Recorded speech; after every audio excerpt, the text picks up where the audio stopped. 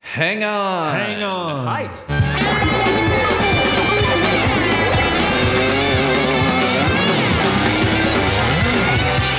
This might be a podcast. This might be a podcast. It might be Greg. It might be guest. And it might be Big Mass. Podcast popping in your ear. TMVP's everywhere. We can't be silent. We love they might be giants. And what are we gonna do with those laptops? This might be a podcast. This might be a podcast. This might be a podcast. This might be a podcast. This might be a podcast. This might be a podcast. This might be a podcast. This might be a podcast. This might be a podcast. This might be a podcast. This might be a podcast. This might be a podcast. This might be a podcast. This might be a podcast. This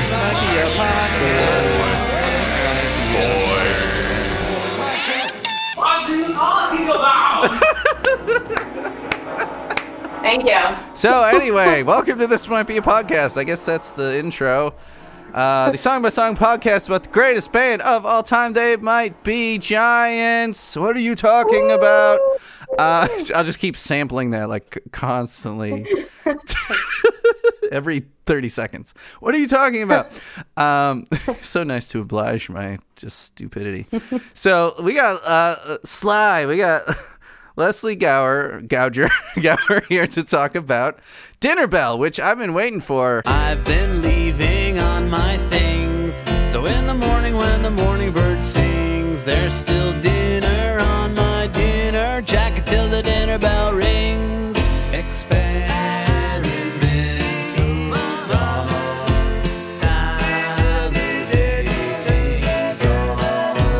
football, waiting for the dinner bell to do the bell thing. Dinner bell ring. I've been leaving on my things, so in the morning when the morning bird sings, there's still dinner on my dinner jacket till the dinner bell rings. I don't want a pizza, I don't want a pizza, peanut brittle, I don't want a pear, I don't want a bagel, I don't want a bean, I wouldn't like a bag of beef or a beer, or a cup of cheddar, corn, cake or cream, cauliflower, cause I'm waiting for the dinner bell to do the bell thing. Dinner bell ring. You know, we did the Untitled episode just because it was so fun to do, and you were on a Patreon episode, and Road Movie to Berlin, but Dinner Bell, whew, out of all the stuff that you've been signed up for, I won't score it now, but it's fucking one of my favorite songs, like, out of all of them. So I've been waiting for this one for a while. We haven't talked since, I know the Untitled one, like, that was one that was like, I had a 2-month build-up or something. So it was like, I want to say it was like last April. It must have been like a year ago, right? Yeah. And then it posted in June or something. I don't know. It's been a long time. Yeah, everyone out there, we've already been talking for a half hour about teacher stuff. So you need to remind people what your deal is, lady. That... Well, Leslie here's got really cool hair. Your hair looks really good. It's almost like... Oh, thank you. It's almost like when, like, best era Linnell hair, but, like, sassy red. It just looks really good. It's got, you know... Exactly the little look I'm bit of going curl, for. right? I hope so. Don't take that... I take that in the best way, because I mean it as a compliment. He was once, one of the 9 most handsome people around, right? Who are the other 8? According to People magazine. No, I'm serious. Wait, what? Like, Sean Linnell was voted the 9th most handsome man by, like, People magazine in the 90s. You're lying I'm not to me. Shitting. Okay, I'm Totally Googling this. serious. I'm Googling this. He was like one of the most beautiful John people. I think that's what it was. Linnell. One of the most beautiful people. People's magazine. You're gonna see. You're gonna be like, what? Beautiful. Is this a joke? People. Now, if it's from the 90s, who knows how their archives have kept up?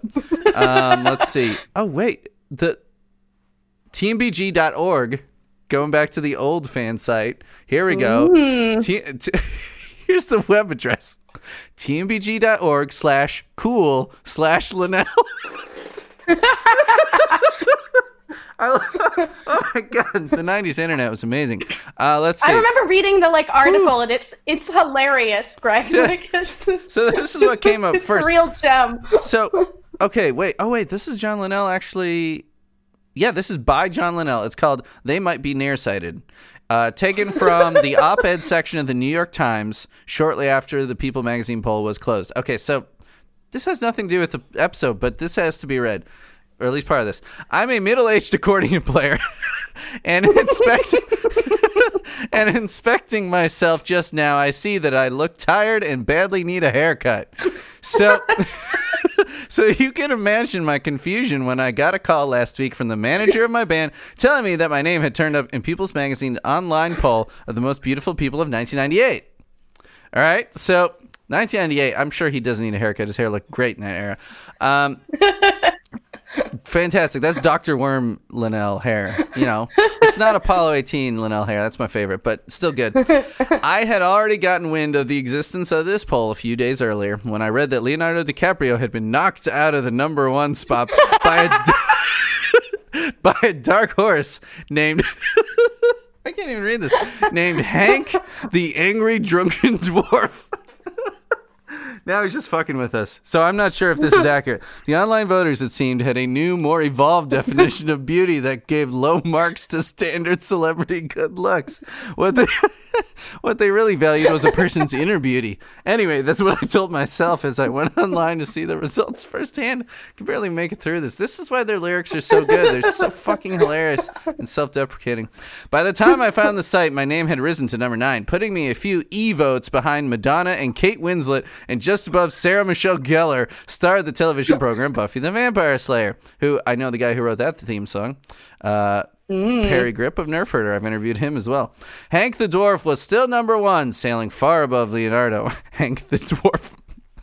That seems a little insensitive at this point. We don't use that term anymore, at least not in some sort of fictional sense. And another surprise candidate named Ric Flair was ascending fast. Rick turned out to be a professional wrestler with a large and zealous online fan base. For his part, Hank had developed his constituency after appearing on the Howard Stern show. Oh, so Hank the Angry Drunken Dwarf is a guy who goes by that name who was on Howard Stern. Okay, this is making sense. Now I believe it again. What I'm back in. what was okay? This is almost. I'm At what point did you not believe that John Linnell was voted the 9th most beautiful person alive? I don't understand. We all think that. I know we all think that. Hell, and I can't. You know, I'm just also flans. I'm just drawn in by a nice button-up shirt tucked in, while you're jumping around with the guitar. Look, I'm a punk rocker who tucks in his shirt.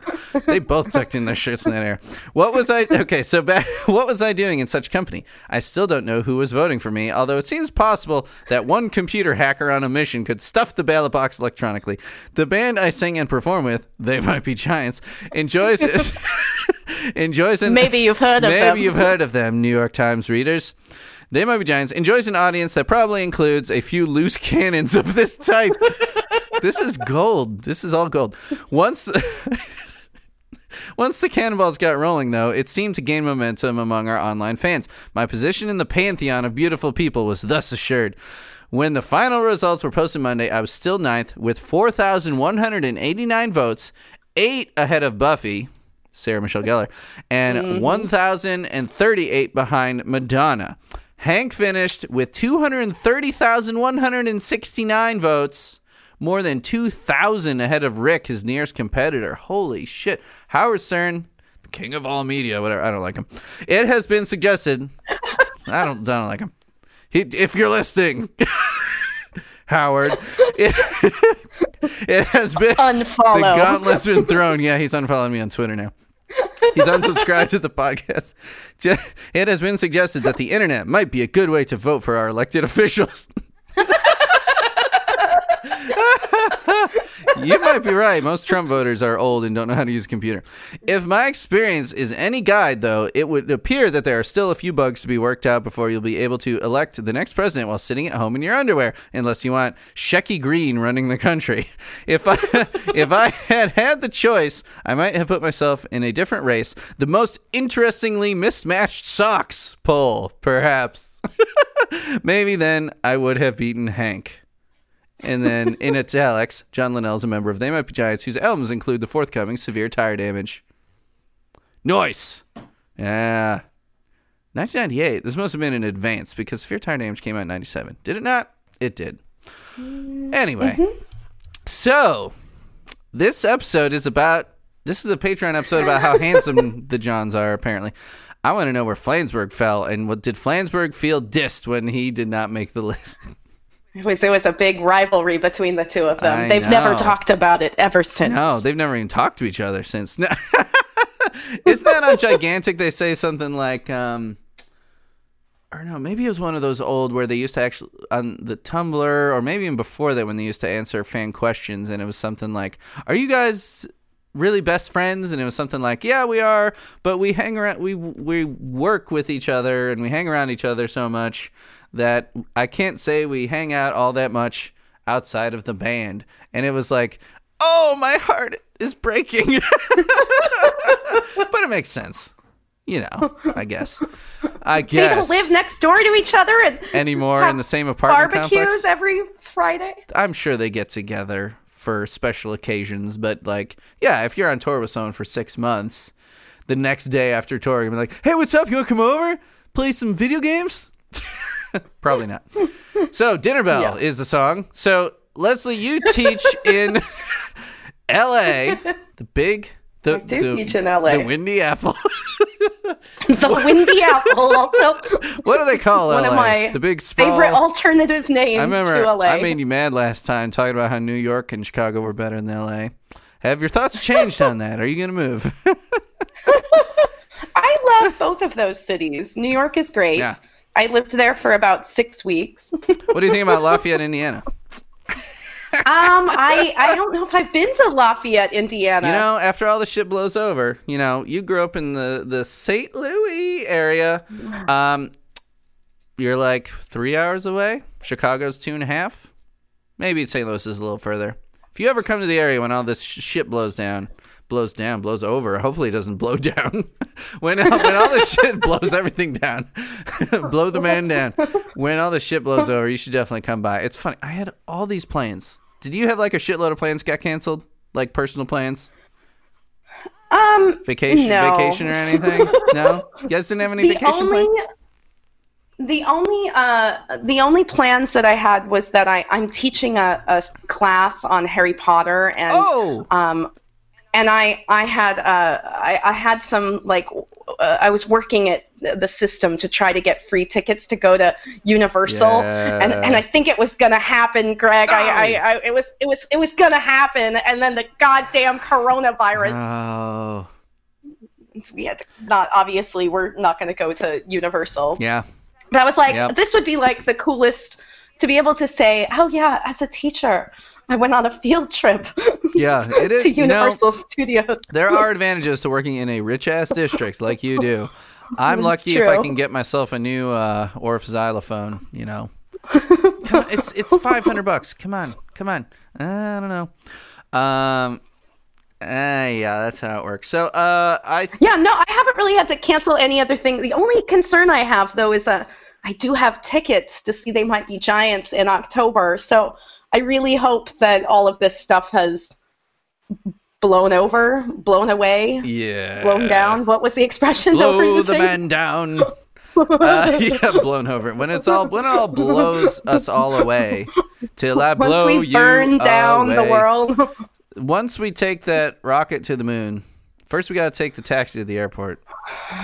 Gosh, it's a lot of transportation with it is, you know, social distancing issues. Yeah, you know, who was I talking about this with? I've done so many podcasts about how that would be a bad thing to do because he's touching so many things as he exits the hospital, right? He's crawling at the airport, so he's just touching all kinds of things, and it's an airport.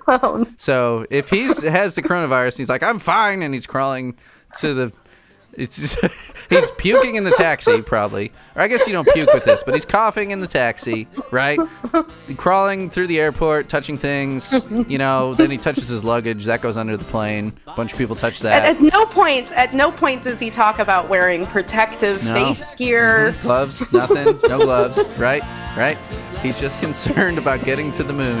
That's all. Rocket to the moon, crawl to the rocket, by coughing at the airport, by limping to the taxi, by throwing back the blanket hanging down the withered land.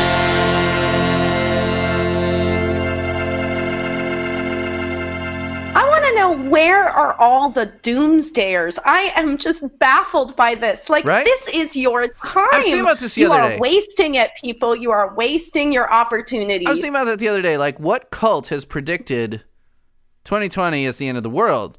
Because it seems like one of them, there's a lot of little cults out there. One of them has to, like, lay claim to this and come forward and be like, told you, we fucking told you. Told you.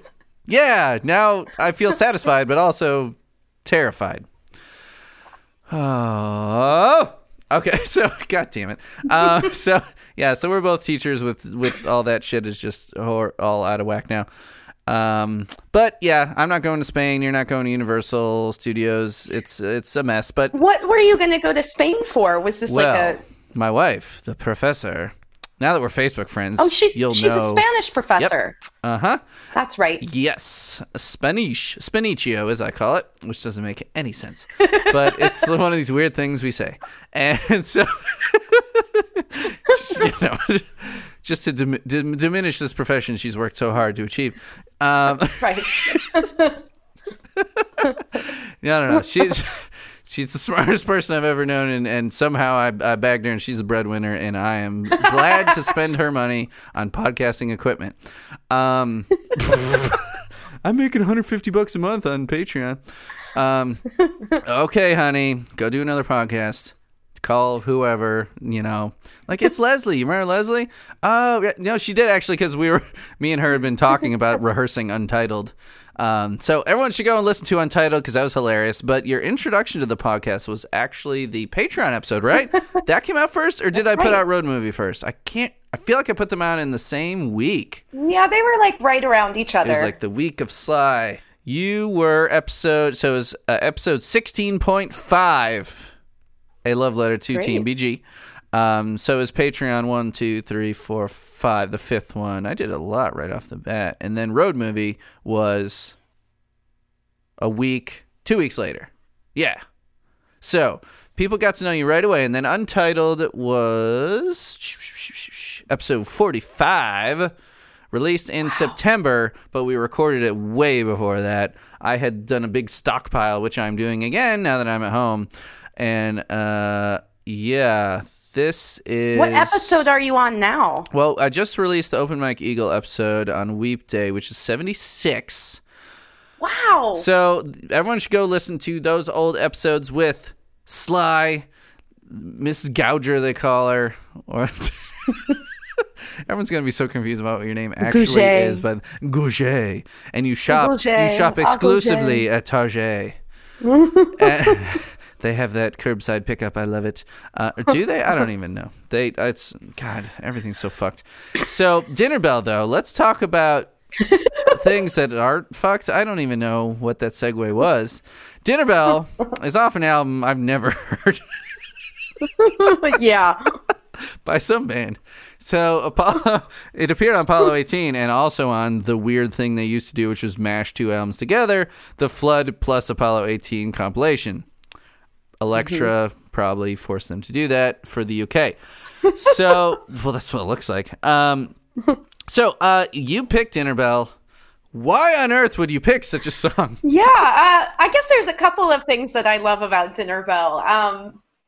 I love, in high school when I was really, I think I first discovered them in middle school, but when I really got into some of their other stuff, other than Flood, I just remember, you'd have certain songs that would just be songs you'd have to memorize all the lyrics to. Ooh. And Dinner Bell was definitely one of those, like, the challenge of trying to say all those fun sort of dueling duets. Plus, it's just a fun flex to do that last super fast verse. Oh, sure. Around other They Might Be Giants fans. Like, man, never been able to do it. I was a big tongue twister person. Yeah. I don't know whether I'd rather be having a bottle of vinegar. I don't know whether I'd rather be having an egg. I don't know whether I'd rather be be having a basket of garlic bread. I don't know whether I'd rather be having some pie or saving my appetite, 'cause I'm waiting for the dinner bell to do the bell thing. Dinner bell ring. But yeah, so I loved it for that reason. I also, I aside from being an English teacher, I also studied psychology. So I think part of my other sort of fascination with it was the psychological aspects to it, and sort of the Pavlov stuff, which I don't know if in like high school when I first was sort of learning about, I don't know if I really thought much about that stuff. But I know later when I would listen to it, I'd be like, oh yeah, that whole stuff with the dog. I think I put that together fairly quickly, and this is, pre-wiki, even pre-previous, fan site, because, we're around the same age, right? I think we determined that, and so, because you knew about them, oh man, it's been so long since we talked. Did you hear about them when Flood was new? I learned about them around the time of Flood. Yeah. I think my best friend's sister introduced us to them, and she was a little bit older than me. It's all coming back. So I think she was in high school when Flood came out, and she used to play Birdhouse in Your Soul and a couple other little things from Flood, and I think that's when I first started listening to them. Yeah. It says those cool. I was one of those cool older brothers. No, me and my sister, my sister lives in Boston now. I'm kind of scared for them out there. But yeah, we all, we listened to the same stuff, and she introduced me to some stuff when she was older. But like when we were in high school, it was like I was the one digging for all the stuff, going to the record stores and all that. But she couldn't drive yet or whatever. But it was my friend Patrick who first appeared he was on the Anna Ing episode very early on, and then the I Palindrome I episode. He had older siblings that introduced him, and then he introduced me, and Apollo has always been my favorite album because it was the first thing I ever heard. Oh, wow, fun. Yep. Well, it turned out, that I had seen Tiny Toons, but it was like so many other people that are like, yeah, I just thought it was some funny cartoon. They wrote it for the cartoon, or something, right? Sure. So I love Apollo, and I think, a good jumping off point would be the Pavlov stuff, because I think I put it together pretty early on, because it's one of the most, famous experiments. It really broke a lot of ground in, psychology, animals, but really, it's something you can... humans can be trained in a way that is not too far off from the bell and the dog salivating. Because I think it would be a good place to start, because there's no chronology to the song. There were no dial-a-song versions, no demos. It was just just right out there. So, and that's another thing that's always curious to find out when an early song doesn't have a demo. They'll Need a Crane didn't have a demo. It's like Linnell was probably just like, I got it, and then it was just like, duh, but just like right to pen to paper, right into the studio. I don't know. So the Pavlov's thing is what drew you to the song. So what? Where do you want to start with that? Should we really get into the experiment, or do we assume that people know about it?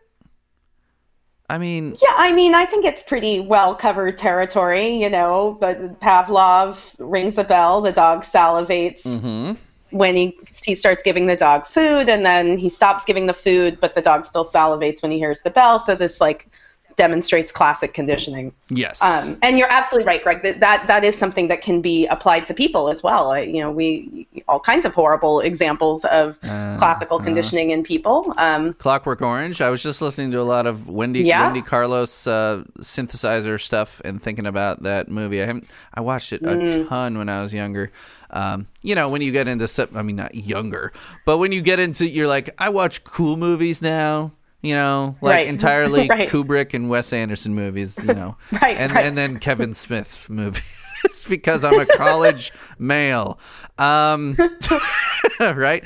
But yeah, Ivan Pavlov. Yeah. So he, 1849, was born in the Russian Empire. Ryazan, maybe. Died in 1936. So the experiment, because I couldn't offhand just be like, oh, he did it in this year. Late 1800s? Yeah. Early? Yeah, that's what I would guess. Let's see. Okay.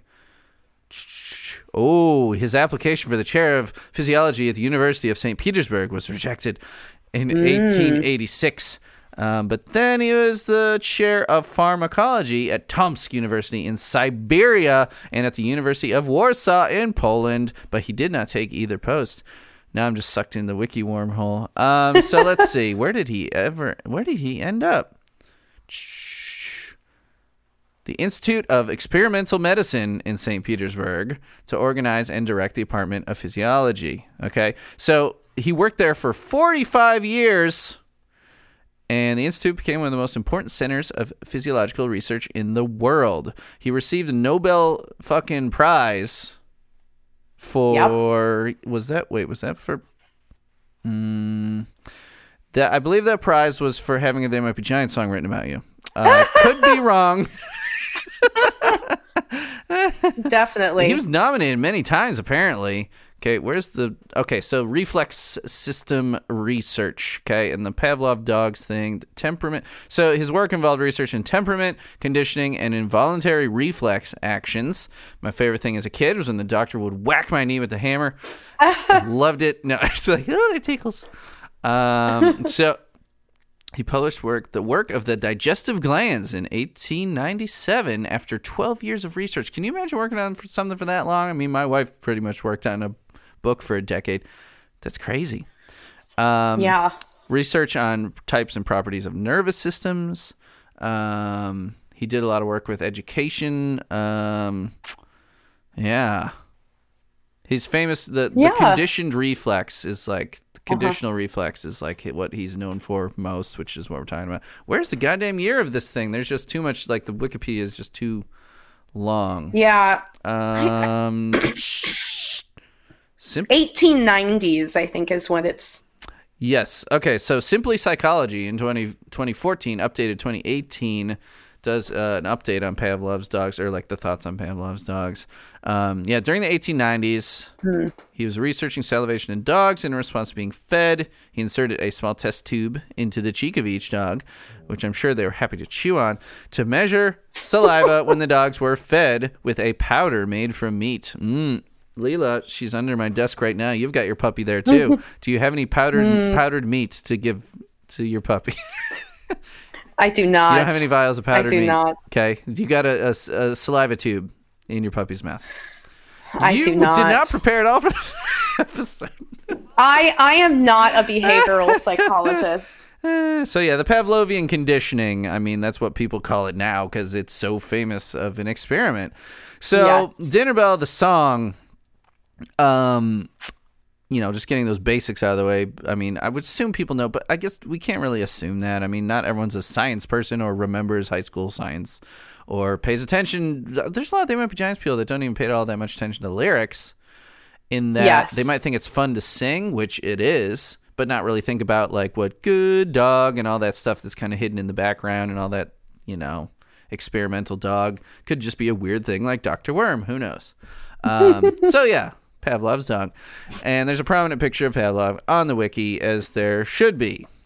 So, what do you like about the lyrics? Strictly, if we're talking about, and let's just get right to the lyrics. Why not? We can talk about the music too, but the lyrics, as it relates to the Pavlovian experiment, how do you think it portrays that?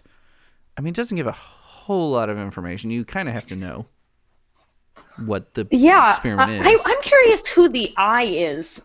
Is the I supposed to be Pavlov? Is the I the dog not wanting the pizza, or I always thought it was the peanut dog. brittle? Yeah, it's like the dog is very fussy. I've noticed that's like a recurring theme with They Might Be Giants. They have a few songs about dogs that either are fussy or they're like...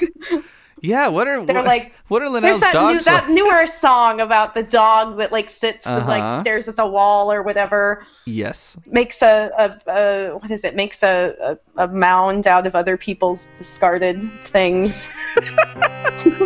She's the kind of dog who knows the smell of victory but can't remember what it's called. She's the kind of dog who builds a castle out of other people's things that she destroyed. She's a dog who wrote the book of love and then devoured it. Now she's only staring at the dog. You're talking about Dog, right? The song Dog? Yeah. Does John Linnell have a dog? Because I know Flans must. is a cat guy. Flans is a cat guy, but if Linnell doesn't have a dog, I could see him maybe being too tidy and precise of a person to have any pets at all. You know, I mean, just because like they mess shit up, you know. Yeah. It's you know, who knows. But he's obsessed with dogs. I mean, either he has a dog or he just thinks they're interesting. Yeah, Dog is a great song. Like the microtones and like the detuned piano and stuff like that is great. But in this one, like, I think it's the dog because like the good dog, for me, like it's almost sung in a way like it's being sung to the narrator. Good dog as he's being patted on the head. Good dog. Like the way it's sung. And I reheat my soup. I mean, it's a dog. You know, it's like a Disney dog. It can go and make its own dinner. It can go and make its own dinner if it wants, right? So the dog is wearing the dinner jacket? Oh, so yeah. This is like... Oh, yeah. This is like classy dog. Yes, Dinner Dog from The Simpsons. And Rich Uncle Skeleton. You don't watch The Simpsons, do you? I love The Simpsons. Actually, Bart Simpson and I are technically the same age. Yeah, you know, I mean, yeah. Are you 38 too? Have you turned 39 yet? I'm almost. No, I'm. Thank you. I appreciate that. I'm 41. Ouch. I've made it over the 40. Yeah. Okay. The yeah. 40 hill is the other side. I'm on the other side of it now. When you said that, I was in 4th grade when The Simpsons started, and Bart's in 4th grade, but I was really young for my grade. I think that I always was under the impression that he and I were the same age. Wrong. I know that Fred and George Weasley and I would have been the same year. Yeah, so we got a dog right after The Simpsons started, and we named him. You're not going to guess? Bart Simpson. Come on. You named the dog Bart Simpson. I thought you were going to say Santa's Little Helper, but... Well, our last name is Simpson, so we take him to the vet, right. And if he had medicine, you know, it would say Bart That's Simpson great. on the pill. Yes. It's adorable. Yeah, and my sister wanted to name him Teddy Bear, but I put my foot down on that, because fuck that. No, that was his middle name. Because the dog needs a middle. Bart Teddy Bear Simpson.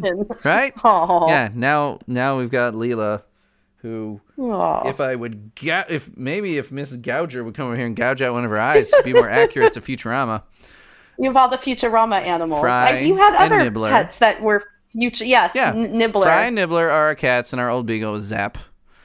We just got new Wi-Fi, and it's Planet Express. I was pushing for it to be called Brannigan's Law. Oh, was your dog like a kind of, I don't know, was he a Zap Brannigan kind of dog? He was soft as velour. No, did he not wear pants? He was not the braggadocious type. No, he was definitely the introvert. We called him, back when it was slightly more acceptable to talk about Woody Allen, we're like, he's the Woody Allen of dogs. Oh, I'm so very nervous. I'm just so nervous all the time. He barked at everything. He was a rescue dog. He came to us at age 6 with a lot of anxiety issues. But I miss my Zappy boy, because Leela here is a total hellhound. Bad dog. The Simpsons quote we always say about her is, she's the kind of dog you need to feed every day. I'm going to get the dog back. Bad dog or good dog? Bad dog. Oh, good. She's the bad dog. I always, the Simpsons quote I always remember was when the lawyer says, I kind of ran over his dog. Yeah. And he's like, replace the word kind of with repeatedly, and the word dog with son. Yeah. The dinner dog thing that set us on this whole tangent was the other lawyer, the fancy lawyer that all the rich people, like, I think he's like, right. He's Mr. Burns' lawyer. He's the lawyer for the guy that, created Itchy and Scratchy. Yeah, it's when that hobo claims to have invented or created Itchy or Scratch. I'm blanking on it, but so the lawyer is holding up all these animation cells of all the characters that this guy's created, and it's Ku Klux Klam. Yeah, yes, yeah. Rich Uncle Skeleton and Dinner Dog. And he says it with like this New Englander kind of Dinner Dog.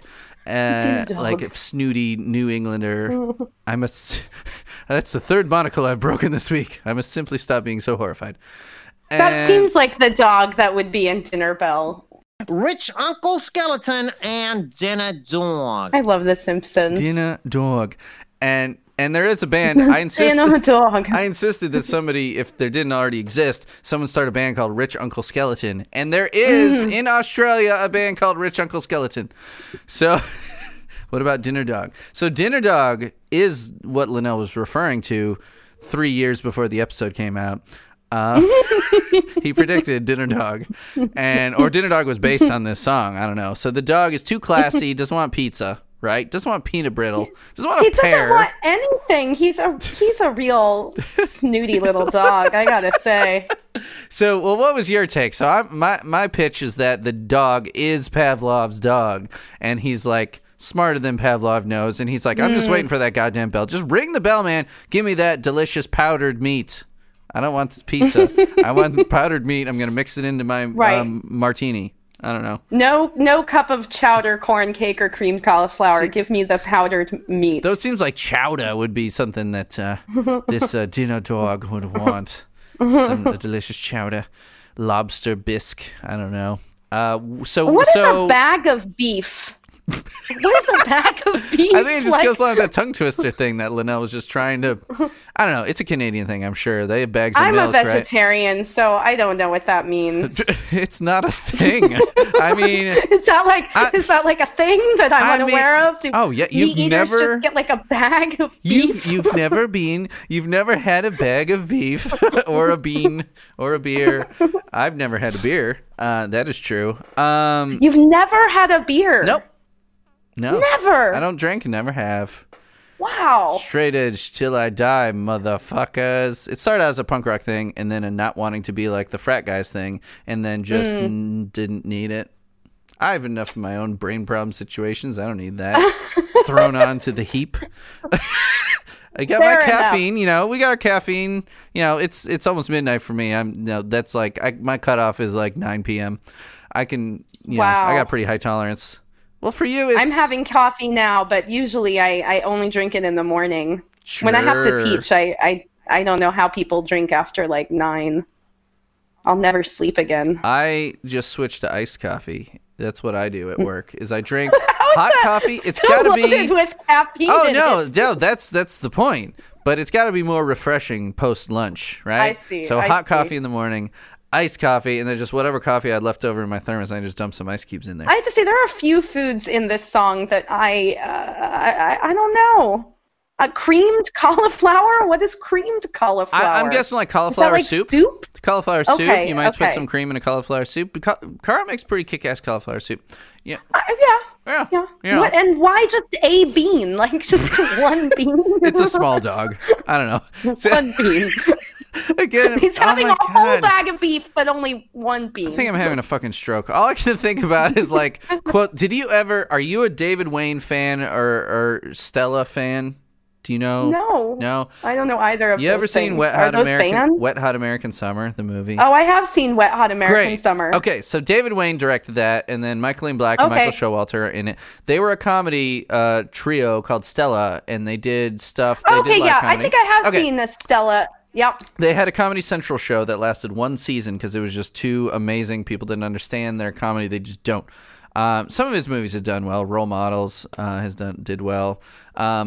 But so there's one episode where they get kicked out of their apartment. I can't remember why, but they end up on the street and they instantly turn into like the classic hobo, like top hat with like the brim, the top just flipped off. And so then they have... They're all three of them are around like a garbage can fire. And so they're looking at a can and it has one bean left in it. And so Michael Black, one of them, just like pokes it with a toothpick, carefully takes it out, slices it into 3 pieces, and then they reveal they've got like a wealth of dipping sauces, and then they're dipping their like third of the bean, and it's like gotta love those guys. That's amazing. So yeah, back to the bag of beef thing. The only thing I can figure, and I don't think they packaged it like this back in the 90s, but you could basically get meat in a tube now. Like everything is just vacuum packed into plastic. So it's almost like meat is in a bag now. You know, ground beef, just like vacuum sealed into this thing, and you have to cut it with like our kitchen shears or whatever. It's almost a bag of beef, right? But back then, I don't know. Was it packaged like that? I don't think so. I only know when I was in Thailand, they would give you like beverages in plastic bags. Which I always found very odd. Like you're drinking from a catheter. And then, like, what do you do with it? Like, you're drinking from the pee bag. Like, I've got my catheter coffee here that I can't put down anywhere. Yeah, I can't set it down. That's how they get you to keep buying more drinks. You just have to drink it right there, and then you're like, well, I guess I'm thirsty again. Got to drink this one right up. Oh, mercy. So, Dinner Dog doesn't want any of this shit. Is this supposed to, like, be one meal? Like, this whole thing is one meal? Or these are all the different foods? I mean, and let me just say, like, quite a variety of foods. It goes from, like, not wanting a pizza to then peanut brittle to then pears. Like, these are not foods you put together. Here's what's just occurred to me. Pavlov has taken him to the Golden Corral buffet. And Pavlov's like, look at all this shit. Behold, all of this food. And the dog's just like sitting there in his suit in the booth, just like tapping his toes, like tap, tap, tap, tap, tap. Ring the bell, man. Ring the fucking bell. And then he will eat. I mean, maybe once the dinner bell dings, then he's going to eat all that shit. He just doesn't want it right now. He's waiting for the bell. What about that? Is that it?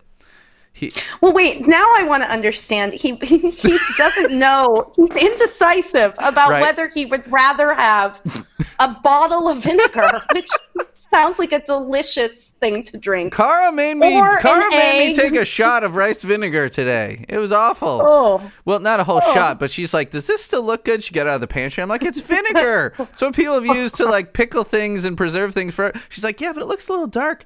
And she's like, here, she pours a little bit out on the cap. She's like, drink this. I'm like, I'm not drinking it. So she drinks it. She's like, that tastes weird. I'm like, that's because you're drinking straight vinegar.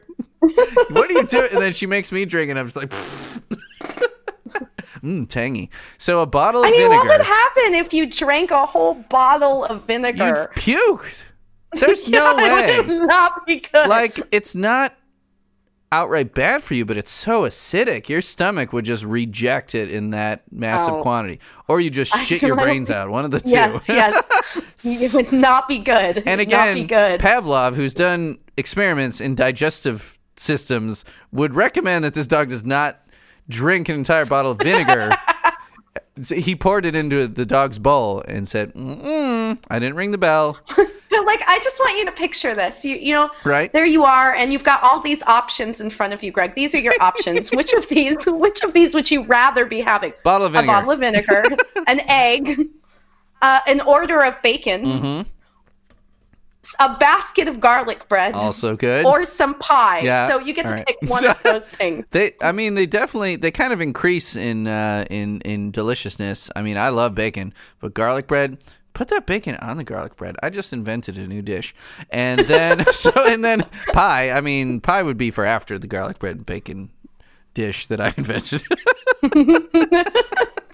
Baconated grapefruit? Admiral Crunch? Did you watch Futurama too, or just The Simpsons? Oh yes. Yeah, I love Futurama. Is probably one of my favorite all-time television shows. God, Rick and Morty in the is history totally of shows. Just riding the heels of Futurama and making it just throwing more swears in. I mean, come on, you're just being lazy. It's true. Rick and Morty. Rick and Morty's super fun, but It's no Futurama. No, it's not. The future is awesome. Caffeinated bacon, baconated grapefruit, Admiral Crunch. I always ask for caffeinated bacon, and Cara has not yet once indulged me in caffeinated bacon. Oh my God. It's midnight. This was a bad idea or a very good idea. So the dog is snooty, doesn't want the food. What about the musical elements of the song? What do you like about the musical elements of this song? And, I think before we even talk about that, let's watch them play it live in the modern era. The one I sent to you, actually, my favorite one was actually not super modern, but modern. It is 2008. So it's got the current lineup, but It's 12 years old. And Flansburgh looks so young. For being 2008, it's like, oh, that was yesterday. No, that was 12 years ago. Go ahead and watch this live performance. This is uploaded by Mr. John Eulis, capital Q. I know that guy. Patreon subscriber. All around awesome dude who knows everything and usually who I go to when I'm looking for a crazy MP3. So this is at the Calvin Theater. Looks like a 12-year-old. In Northampton, Massachusetts. Yeah, he does no facial hair. Like, dude, put a beard on that chin, baby. Here we go. This is from a record.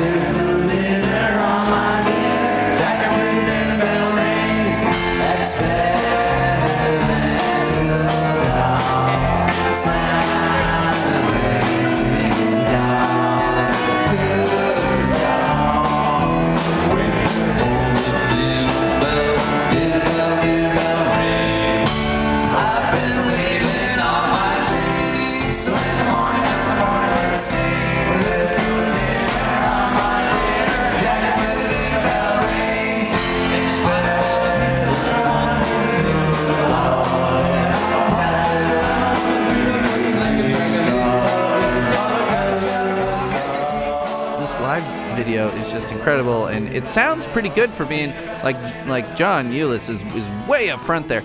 Typically, like the ones that I usually use audio for are like someone's way back, like Peter Gritch. I've used some of his live audio before. He'll be in the balcony, and it sounds because that's where the guy that's mixed it's coming out of the speakers. Well, if you're right up there, you're just going to be hearing like Miller's guitar amp or something.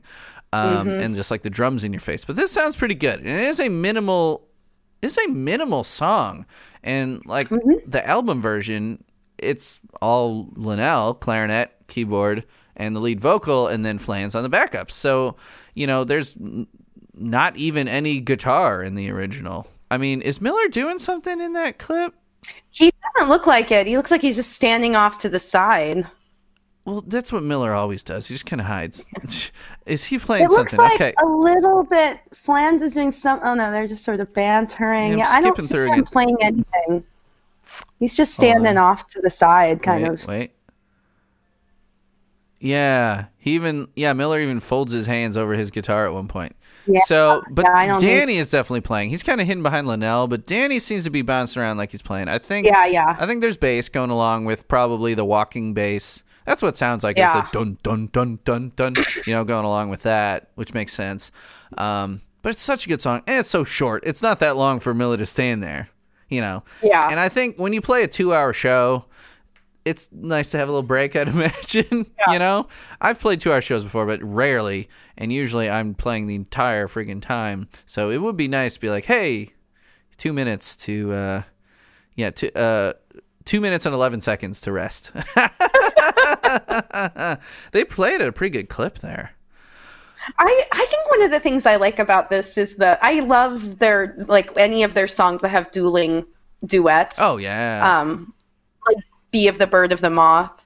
I just love those, like, when you've got two people singing opposite things. And I think because I'm a singer, that was always my thing. And in high school, I think that's what I really loved hearing, like, people do those kinds of duets at one time. Counter melodies.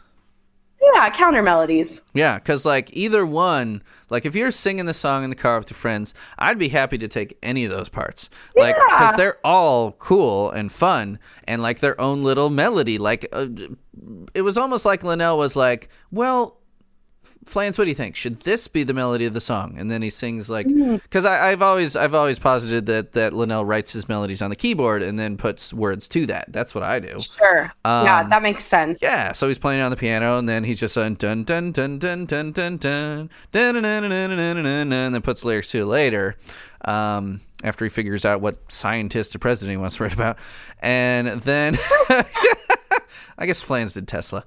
So, and then, like, do you like this melody? Or do you like dun dun dun dun dun dun dun dun dun dun? And then Flans like, I like them both. Okay. Let's do them both. Well, I was just looking at I like how in your fictionalized version of them coming up with songs, Yep. they're equally amicable with each other. They're like, oh, yes, that's all perfect. You Yes, know- great. you I'm know- John, and we're happy, and we make great music. It is funny, and if they would come on the damn show, then I could figure this out. But they never Burn! Darn. They never lift the curtain enough, and that's by design, I'm sure.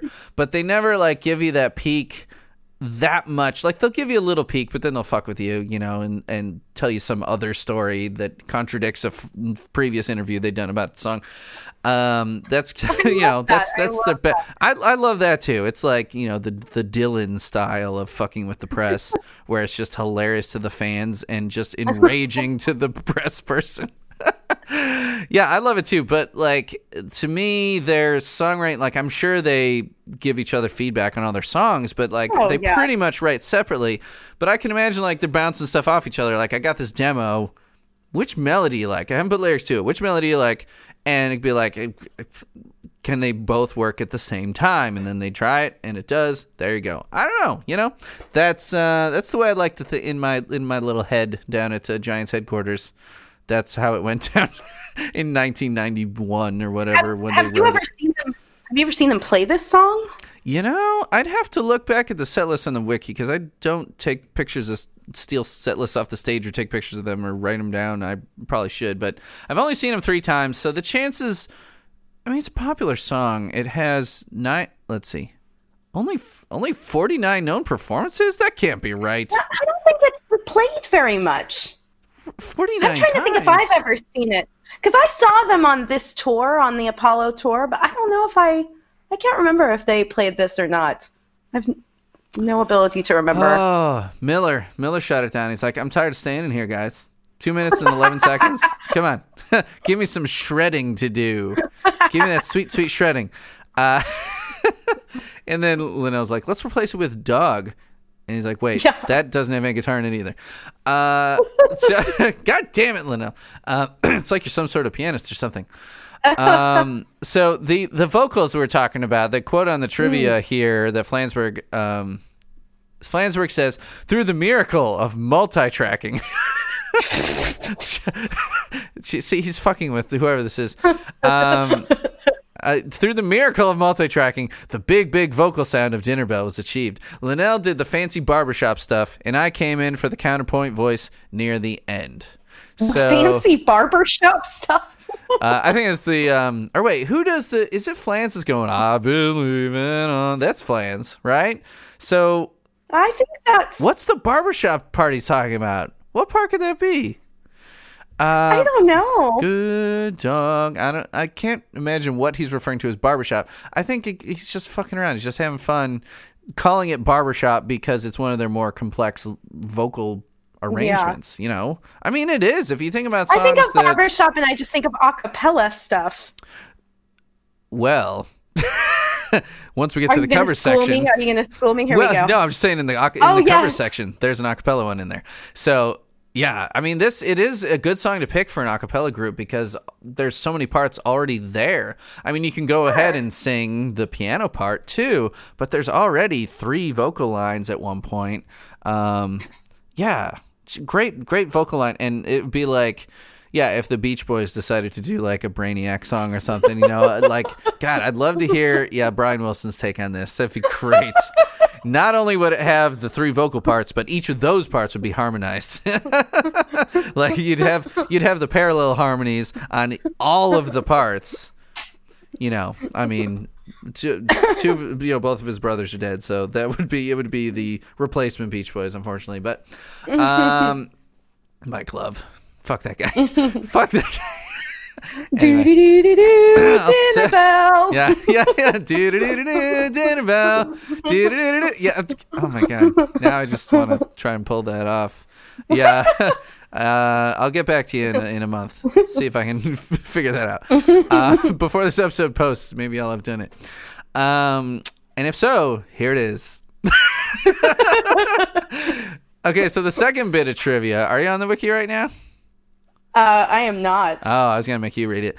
The odd vocal listing body parts. Okay, I'm sure you and lots of people listening already know this. The shoulder, bicep, elbow, Yes. arm was generated using a complicated process. You know what it is, right? Yes. This was the recording thing, right? They played it backwards. This is the original Stillube. This was testing the waters for Stillube. Backwards bullets, right? So Linnell listened to a tape of the words being played backwards, okay? Which I'm wondering if it's a tape of just saying the words backwards, if it's a tape of singing the words backwards, because that can make a big difference. Linnell listened to a tape of the words being played backwards, which he then attempted to imitate. For example, elbow backwards sounded something like wubble. Elbow. Wubble. The tape of Linnell's backwards imitations was then itself reversed, creating the unusual sounding words heard in the song. Stillube. Here's what I didn't know, because on the wiki it says that the lyrics are "I heat my soup. What? I never realized that was the lyrics. I love soup. Give it a good look. Yeah, experimental time. I don't think I knew those lyrics. Reheat my soup. Give it a good look. Yeah, it's more of look than look, I think. I don't think I ever knew those lyrics. And walk away. Come on, you did, right? I didn't know the reheat my soup. Do you want to do a cover of this together? In all seriousness. You want to? Experimental soup. I'm not kidding. Sure. Do you? Yes, from afar. We got time. I think I tried to once play it on guitar, and I was like, there are too many chords here. God damn it, Linnell. Yeah, it's a piano player's song, definitely. I think I was watching one of the people do a cover, and he's like switching chords every 2 seconds. I'm like, no, my fingers don't do that. This is a piano player song. I'm not looking. Yeah, it's not bad on piano, but on guitar it would be a fucking nightmare. B flats, no thank you. Yeah. No, we should totally do it. We should totally I love do it. it. You'll have to tell me what parts you want, and then I'll do the other ones. You can do lead. So, you're looking at the wiki?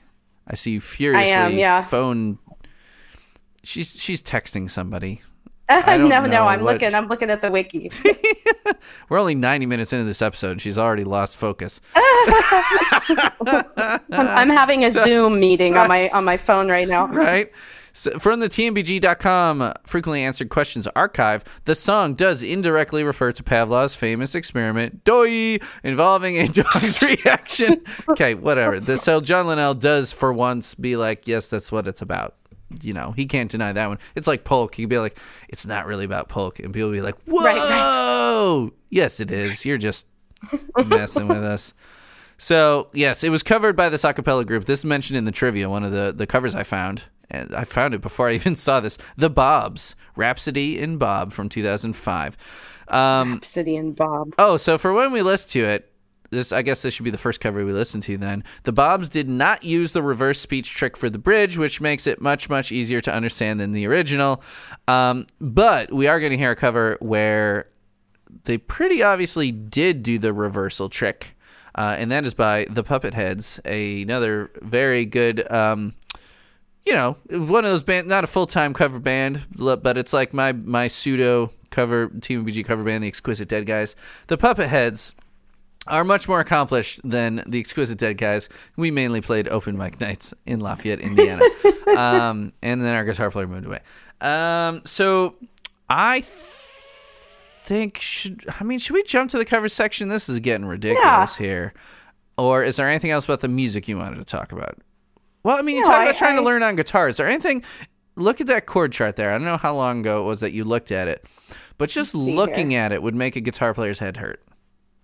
Yeah, as I said, I think I listened to one guy who it might be one of the ones you sent me, and just watching him switch chords kind of gave me a heart attack. Yeah, yeah. This might be another, especially with the I heat my soup. There's I don't even know, an E flat and like Yup. an F sharp major 7. I mean, this would be a lot of me faking things on guitar. So this is another instance of me having to go in and change the wiki. So this says, okay, so it says that this is in the key of A minor. It is not. Just looking at it, okay, so the problem is a lot of guitar players, I mean, this is a pretty well done tab. It looks pretty good. Well, it's not technically a tab, chord chart. Because it's got all the moving bass notes and stuff, like an E7/G sharp. Any guitar player would look at that and be like, "Why, God?" and just curse the heavens. First coronavirus and now this. But a lot of guitar players will be like, "It ends on A minor." So it's in A minor. It's not. I would have to figure it out, but it it goes from A minor. So when you start, it goes G to A minor to B flat. In the key of A minor, there is not a B flat. What is it going a half step immediately?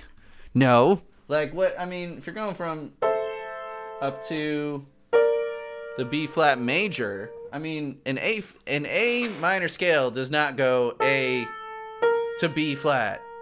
That this might be another one that's in one of those medieval modes. Like I figured out that someone keeps moving my chair was in F Phrygian. I am a dork, but people have responded positively to the dorkiness.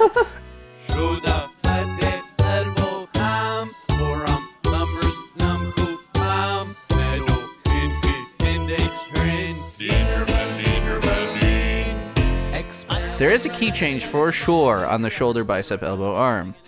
Okay, so there it goes. Let's see.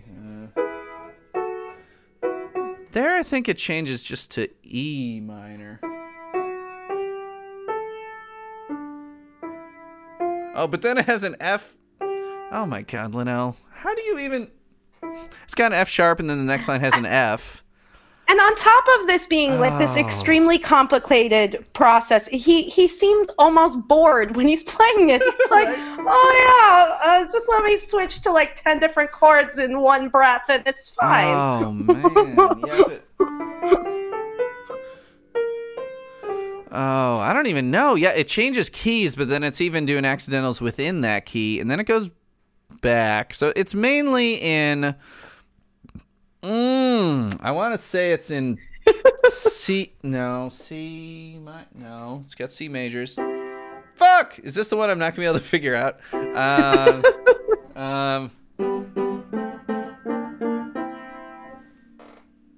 in the morning, when the morning bird sings, there's still dinner on the... It almost like it keeps wanting to rest on C. But it's not in C major, not even close. But it keeps going, I've been leaving all my things, like the G major, the C major, the F major. Those are all, you know,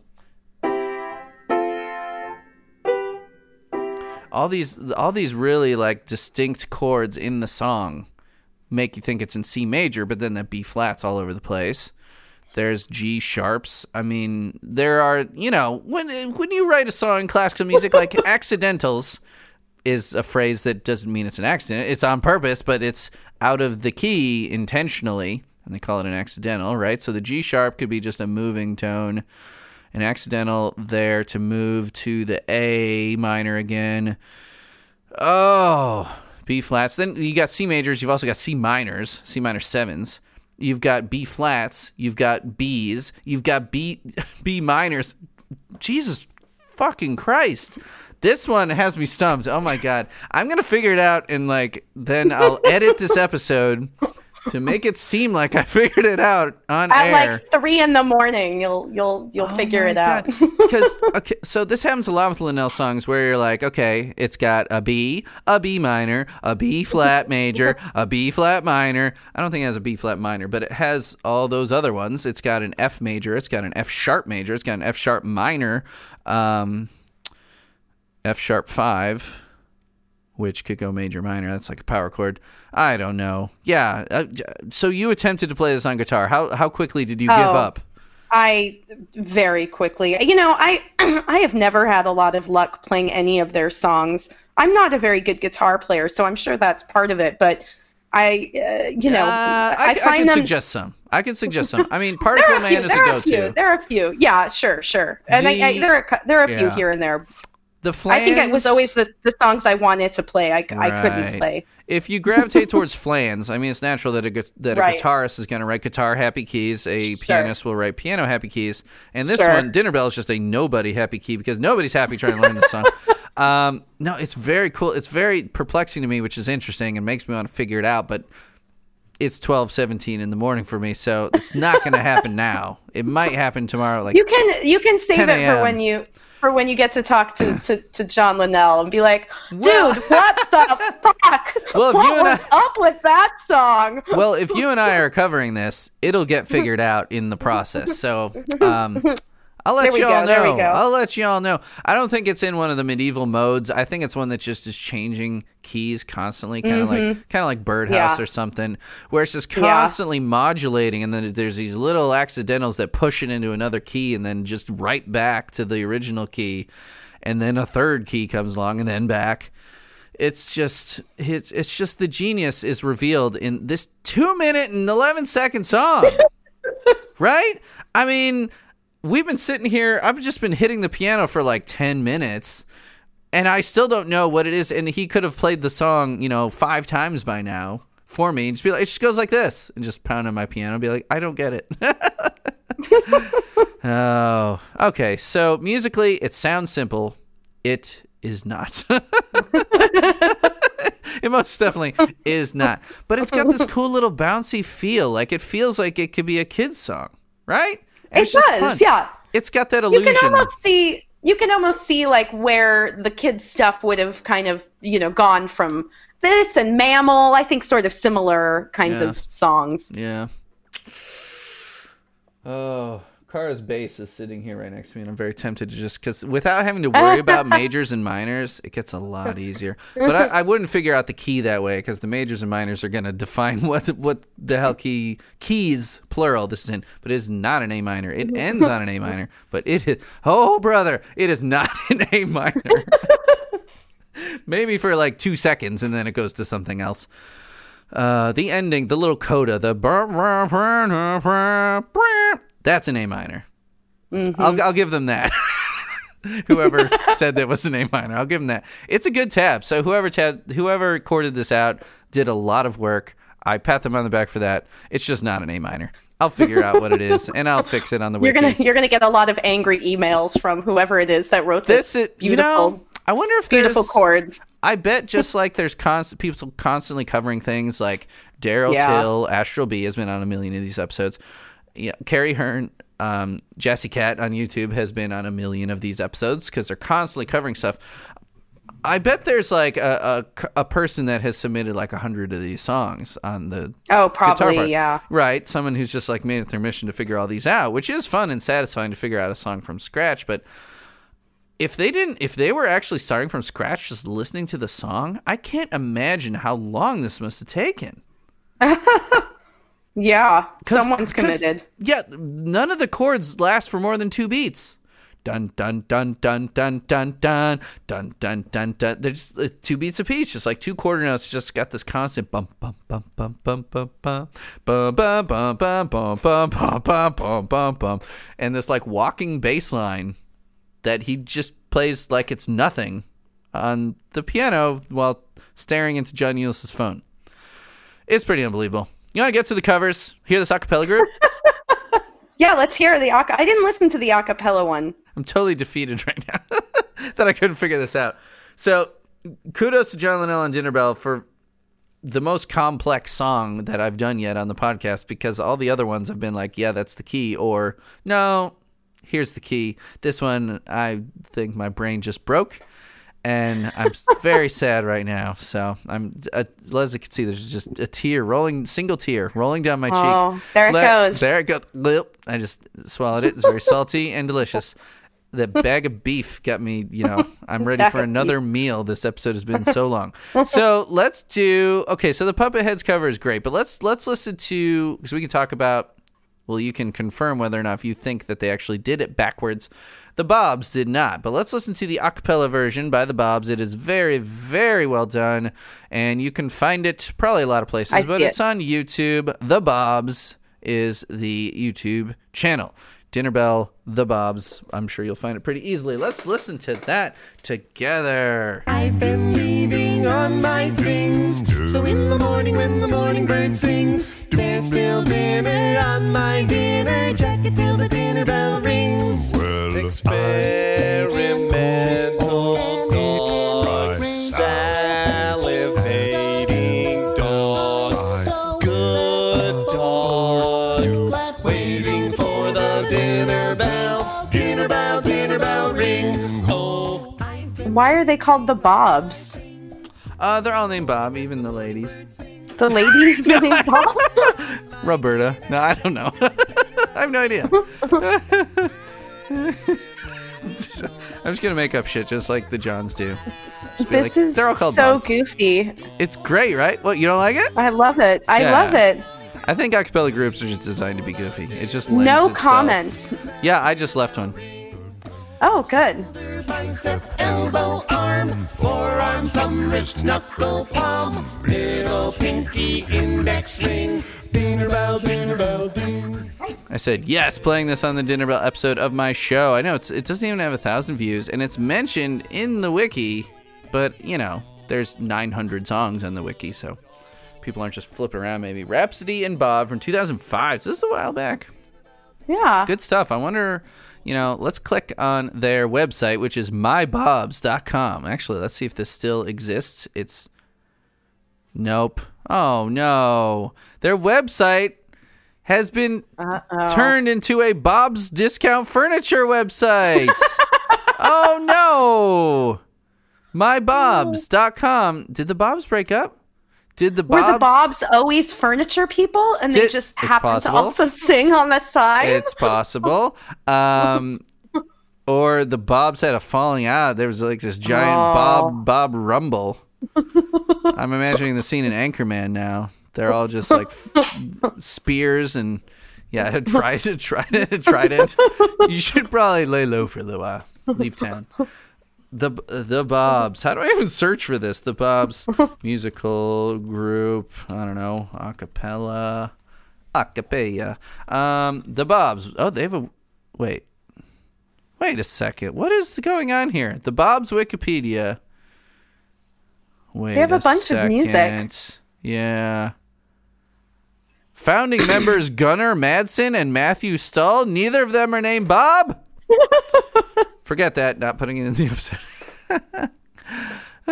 They decided to form an a cappella group when they left their jobs as deliverers of singing telegrams in San Francisco. Oh, so adorable. they were active since the early 80s to 2017. The Bobs performed Psycho Killer. Look, I'm wearing my... Hey, look at that. Wearing my Talking Heads Stop Making Sense shirt right now. They performed Psycho Killer on the revival of the Smothers Brothers Comedy Hour in 1988. Wow. They performed most of the soundtrack of a Jason Alexander Costanza movie, for better or for worse. Never watched that. I'm sure it's not great. They've provided voices for video games. Oh, they did a Beach Boys song. It all comes back to the Beach Boys. There we go. Barbara Ann in the 1993 movie Surf Ninjas. A wonderful flick. Perfect score on Rotten Tomatoes. Certified fresh. What? Oh, and they had a recording of Sitting in Limbo, a Jimmy Cliff song in the 1991 movie Cool as Ice. Starring. Who was Cool as Ice in 1991? Cool as ice. You can get this. Paradise. Come on. Vanilla Ice. Yeah, This is a Vanilla Ice movie. The Vanilla Ice movie. The Vanilla Ice movie. Cool as Ice has gotten 2 stars on IMDb. 2 whole stars. That's pretty good. But the poster has Vanilla Ice more prominent than the name of the movie. Cool. Was that the name of one of his songs? Cool as Ice? Yeah, maybe. Not to be confused with Cold as Ice, says Wikipedia. I can't say I ever watched this movie. Starring I feel like I've really lost out on something here. I wonder if my sister watched it. She was a couple years younger than me, and I was an MC Hammer kind of guy. My first cassettes, Weird Al and MC Hammer. Oh, wow. Budget, $6 million. Box office, $1.2 million. But I'm sure it's a cult classic on the DVD era. And that's why Vanilla Ice became a nu metal guy. Just kidding. Did you know that? He started a nu metal band. Are you serious? It won a Golden Raspberry Award for worst actor. Oh, well. Or worst new star? I don't know. He was nominated for worst actor. He won for worst new star. We can't be great at everything. and at the Stinkers Bad Movie Awards, it was also nominated for worst picture, but it lost to something even worse. Wow. Okay, so the Bobs are good. I don't know what happened to them. I'm kind of worried about them. Now, they were a band for a long time. 2005 was towards the end of their tenure, ending in 2017. I hope they're okay. Hope all Bobs are still living it up, bobbing it up. None of them are named Bob, but I'm going to call him Bob. Robert and Roberta formed a band. So the next cover, let's do the Puppet Heads. What do you think? Sure. I don't want a pizza, I don't want a piece of peanut brittle, I don't want a pear, I don't want a bagel, I don't want a bean, I wouldn't like a bag of beef, or a beer, or a cup of chowder, corn, cake, or cream, cauliflower, cause I'm waiting for the dinner bell to do the bell thing. Dinner bell, ring. Kör bajset albo arm, för om numret schako arm, eller in i hennes ring. Dinner bell, ring. It does sound like it's recorded backwards to me. I think so, because why would you fake that and just say inky instead of pinky? I mean, you kink... I don't know how you say pinky backwards. You kink that P at the end. Yeah. I really love the cover for it. I think that's just wonderful. Oh, the artwork. Yeah, the squid from Apollo. This. Yeah. Ringing the bell. There should be a little dog in there somewhere. Oh, yeah. No, that's great. Or the whale should be drooling. That's cute. Or like a little guy in the lunar lander that's over there. He's like, dinner time. And he brings out his vacuum sealed astronaut bag of beef. Right? That's the bag of beef. It's astronaut food. Crack the case. All right. Let's listen to this 8-bit version.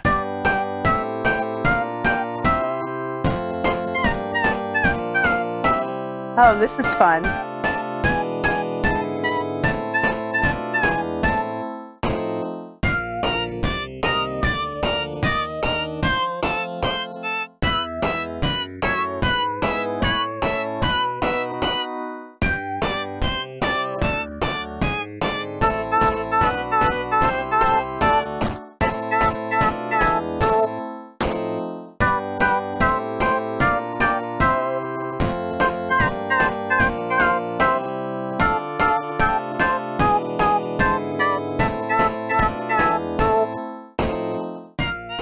Most 8-bit covers of stuff, because I find a lot, are just really hyperactive.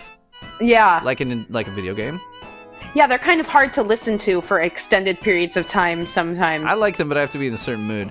So, Supercomputer Daydreams cover, the Beatbox. Click on that Beatbox link there. So, music made with Beatbox, visuals made with Bitstorm. Yeah, I don't know. The visuals there are... So, Beatbox is the program that... For people, just go watch his video and then this simulation here. So, it's got just hundreds of gray squares, these cells, and you click on them and they turn yellow. And for each space that is populated, each cell with one or no neighbors dies as if by solitude. How very they might be giants of this guy. Each cell with 4 or more neighbors dies, as if by overpopulation or the coronavirus. I added that last part. Each cell with 2 or 3 neighbors survives. Okay, so each cell has to have 2 or 3 neighbors. For a space that is empty or unpopulated, each cell with 3 neighbors becomes populated, so they can multiply. I don't... fuck it. Oh, my God. If I can't figure out the key of this song, I'm not going to be able to figure this game out right now. I'm giving up on that, but I will leave the tab open for tomorrow. Are you playing it right now? This game involves a lot of social distancing. Right. But not too much, or it dies. If it's all... Or not, yes. It gets lonely. I know. We get lonely when we're socially distanced for too long. But yeah, back to business here. I think... we could probably skip this last cover because the guy's been on before, and it's an acoustic guitar cover. You know what? Actually, though, if you want to see someone actually pull it off on acoustic guitar, should we watch it? I think this is the guy I watched who did it, and I was like, wow, I can't do that. Yeah. So this is the YouTube user's Kesval2, and I played... God, I really need to keep track of this. I played... some of these before, like he recorded all these in one day. Clearly it says an afternoon with my guitar and They Might Be Giants, Dinner Bell. Yes, I love the remember. fast verses. Yes, He's been played before, yeah, on the show. Look at him go. I know, right? I don't want a pizza, I don't want a piece of peanut brittle, I don't want a pear, I don't want a bagel, I don't want a bean, I wouldn't like a bag of beef or a beer, or a cup of cheddar, corn, cake, or creamed cauliflower, cause I'm waiting for the dinner bell to do the bell thing. Dinner bell, ring. Shoulder. Like if you did power chords, which just ignore major and minor, it would be a lot easier. And you can see him doing some bar chords and also some little cheater chords. Sure. Where he's barring like just the top strings, which I would totally do when it's moving this fast. Absolutely. I mean, if it's a 1-beat chord, it's basically just a moving note that the bass would play or the low end of the piano. But like with all the open G's and D's. Wait, is he doing this in the original key? No, I need to check. Of A minor? Yeah, of A minor, right? Is the first chord G? Yes, okay, so he's doing it in the original key. Whatever that might be. Yeah, this dude's killing it. Like, for picking, 5 songs I think he did total, this is wouldn't be my first choice. When I was looking for Dinner Bell covers, I guess there's another song that sort of is called Dinner Bell or something like that, and I kept getting a whole song. I was like, oh, this is kind of cool. What is this? This is not They Might Be Giants. Really going in a different direction here, changing the lyrics, the totally melody, different lyrics. the It chord sounds progression, like a different song. the rhythm. It sounds like all sorts of people. What is this? They must be giants. Yeah, kudos to this dude. I feel like his real name was in one of these videos, but I can't find it in here. But Kesval2 is the YouTube username. Clicking on the channel, I'm going to figure out what other song it was. Okay. Whoa, it's like he'll sit down and just do one day. If you look at his channel, there's just whole strips of him wearing different outfits, playing a bunch of songs. You can see his hair has changed over the years. You can see he's got ones from 9 years ago and 2 months ago. Man, this guy's at it. A lot of you too. If I had to guess, his favorite band is U2. Larry Norman. Who's Larry Norman? A lot of Larry Norman. Who is that? I just keep scrolling. Okay, here it is. They Might Be Giants. Okay. Oh, wow. He did even more than I thought. Climbing the Walls, Anna Ing. I don't know if I found him way back in the Anna Ing days. Bed. Okay. Which one did I play? Ooh, he does Bird of the Bee of the Moth. He does Brain Problem Situation. He's doing all the... Man, deep cuts, too. Not just big ones. Unrelated Thing. That is what I played him for. I'm wondering if I did him for Mesopotamians, too, because that one's been recorded but not released. Yeah, I Never Go to Work. This is a really good collection of songs, hits, and otherwise. 4 of 2. He's got some musical covers too. Yeah, I saw the Les Mis in there. He's got something from Hamilton as well. Look at this guy. What is his name? About. Let's click About. That might say Keith. Hey, Keith. Keith Esval? Keith Keith Zval 2. That's his name. And you're Mrs. Gouger. I'm Keith. I love to play the guitar and sing and help show others what I know, even with my limitations. This guy, I love this guy. So he's just like doing his thing. There's no fancy tricks here. Good on this guy. Good job, Keith. I'm liking this guy more and more every time. Glad we played that one. And Dinner Bell, whew, nice work, man. I wouldn't. It's doing its thing. He's not waiting for that dinner bell. He's just doing the bell thing. So, you got to score this song, girlfriend. Well, I brought an actual dinner bell. So hit it. Okay, now I'm gonna eat. I'm opening up these Clorox wipes. Somebody stop me. Wow, look at you. Everybody on the radio world, I just want you to know that Greg has Clorox wipes. That's right, everybody. If you need Clorox wipes, he's wiping down his microphones right now. This is a miracle. Yep. Where on earth did you get them? How many lines did you have to stand in to get Clorox wipes? Right now I'm cleaning up a coffee stain that has been on this desk for like months.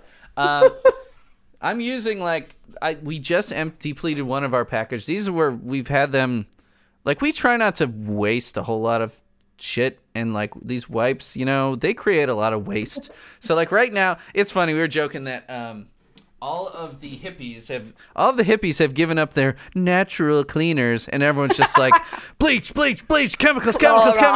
Yeah, it's just like forget it. Yeah. Well, we actually have a ton of toilet paper, a shitload of toilet paper from this hippie company called Who Gives a Crap that I will recommend. And if you put in the discount code TMBP, just kidding, they will send you the first huge pallet full of toilet paper for free. Pallet full. Pallet, yeah, a whole pallet. To wet your palate. A little wordplay for you to end the episode. Yeah, I don't know. The car would probably be mad at me for using like one of 10 that's left. But we got tons of spray bottles of stuff, and yeah, I actually had a student in one of my classes before we were, distance learning, whatever that means. She like came into my classroom, and there was hand sanitizer in the room, and she had her own little bottle, and she was pushing our hand sanitizer into her bottle so that she could have more hand sanitizer. I was like, okay, we've gone too far. And now I'm thinking of Broad City. Do you watch Broad City? Oh yeah, what a great show. The most quoted thing that we say is that a bag of loose goo? Where she's stealing lotion from the bathroom of the gym into just a bag, squirting it into a bag. What's this bag of loose goo? Okay, you need to score this song. Do it now. This song. Now. I mean, this conversation has actually, I think, made me like it even more. I'm gonna give it a good 8.0. Hell yeah. Let me take a look here. It is, just kidding. I don't have to think about this. This is a 10. This is a 10. This is a fucking 10. Wow. Yep. This, I told you I've been looking forward to this. This song, it's just, like I said, Apollo is my favorite album. It's, I got into them right around when John Henry was coming out, but Apollo was the first thing I heard.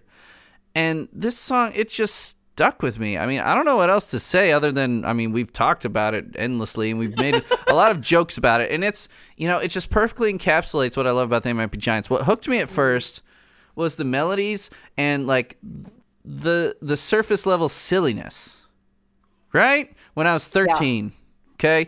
That spoke to me. Like, I was listening to, like, only punk stuff, and, like, the silly stuff came in, and, like, ska, like, third wave ska stuff, a lot of silliness going on there. So, like, it appealed to me there because you'd laugh at something like this. And I'm pretty sure very early on was able to sing this whole song through because, again, like you said, it's like a point of pride to be able to do that out of my other friends that liked it. And so it's silly, but then, like, I don't know, high school science class, at some point, I probably not long after knew about Pavlov's dog. So I was like, oh, the bell went off in my head. I started salivating at the thought of how great the song is. So it's got the surface silliness. It's like a Dr. Worm type song. It's got the surface silliness. It's got the deeper meaning that you could really go deep into if you wanted, or you could just have fun with the lyrics and the foods, and we could joke about it. You could be right. Maybe it's because, we probably were finding out about psychology and things like that around that age. And because I remember too, when I heard, I was learning about Plato, and then, in the allegory of the people in the cave by the Greek, I was like, oh, look, it's philosophy. See? Oh, Van Dyke is quoting philosophy. And, I'm so smart. Moments. And then you learn about Ginsburg. You're like, I should be allowed to think, motherfuckers. I know this already, bitches. You stand up on your chair and you're like, suck it, bitches. I already knew this poem, kind of a line of it, 2 lines of it. I saw the best points of my generation. Yeah. You put 100 monkeys at 100 typewriters. That's some. It was the best of times. It was the blurst of times, stupid monkey. They're all smoking. Stupid monkey. They're all smoking chained to typewriters. Stupid monkey. Oh, Mr. Burns. Dinner Dog. This is ridiculous. How long did our Untitled episode go? I feel like it went pretty long. Oh, I think it was like a good, 7 They Might Be Giants albums. That's the thing that's so ridiculous about these Song by Song podcasts. Like, I appeared on Giants Confirmed, which is as they would say, the much less productive They Might Be Giants podcast, and they go album by album. I was on their Factory Showroom episode, which was in the feed here. I put it in the feed, my feed too, and they cover a whole album, and we did it in 2 hours. This is one song. I keep flipping my microphone. It's just fun to talk to you again. This song has been sitting on the spreadsheet claimed by you for forever, and I'm so glad we finally got to it. The world needed to end before I could come back. Yeah, from beyond the grave. It's almost Easter. Hey,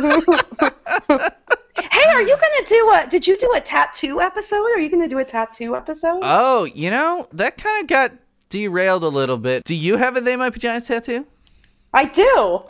What? It's sort of a combo tattoo. Combo breaker. Okay, so we got the bird and we got... It was for my dad. Okay, wait, what's on it? Okay, it's sort of upside down. Here, maybe if I look at it this way, it'll be easier. So it's birdhouse for your dad. I like it. Yeah, my dad he was a newspaper guy. Yeah. And he loved, the Rolling Stones and the Beach Boys and Roy Orbison. And, yeah.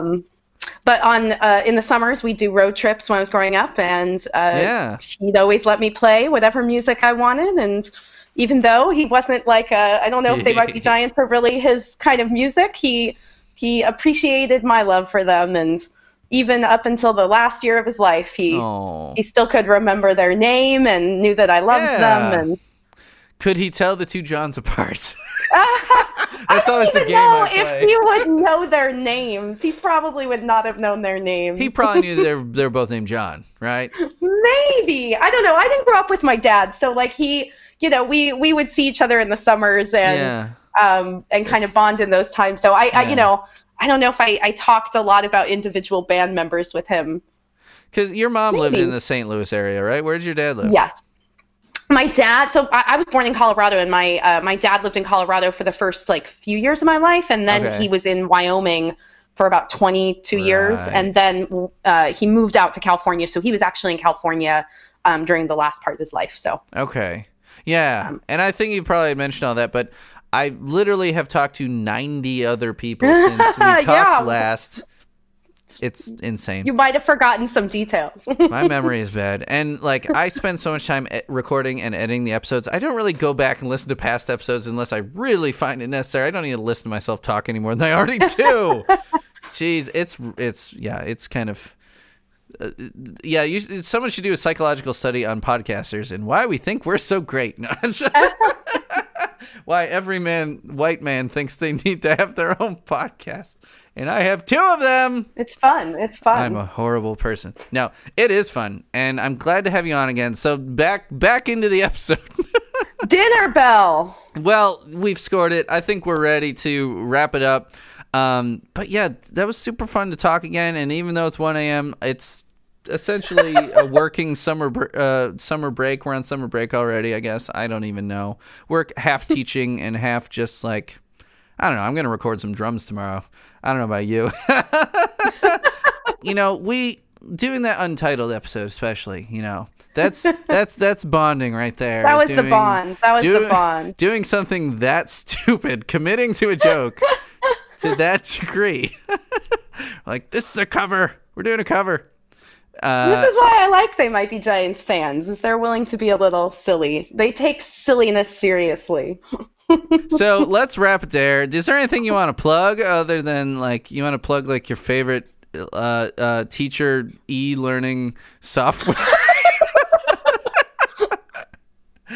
Your virtual teaching. What do you prefer? Zoom, WebEx, that other weird one you told me about before? Google Hangouts?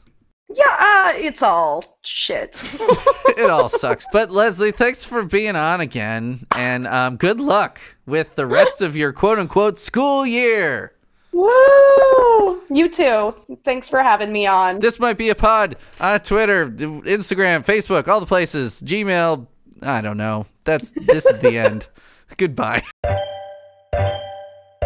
This Might Be a Podcast is produced, hosted, everything by me. Thanks to punknews.org and Adam White for taking care of all the technical stuff. Go listen to all the Punk News podcasts. And, there's only 600 episodes there. So, you'll fly through them. It's fine.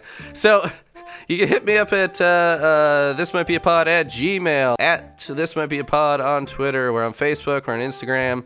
Thismightbeapodcast.com is the official site, which I forget to update all the time. We got the Bandcamp, all kinds of stuff. Disclaimer, we are not officially affiliated with They Might Be Giants in any way, if you couldn't tell by my level of professionalism. So thanks for listening, everybody, and I will talk to you again later.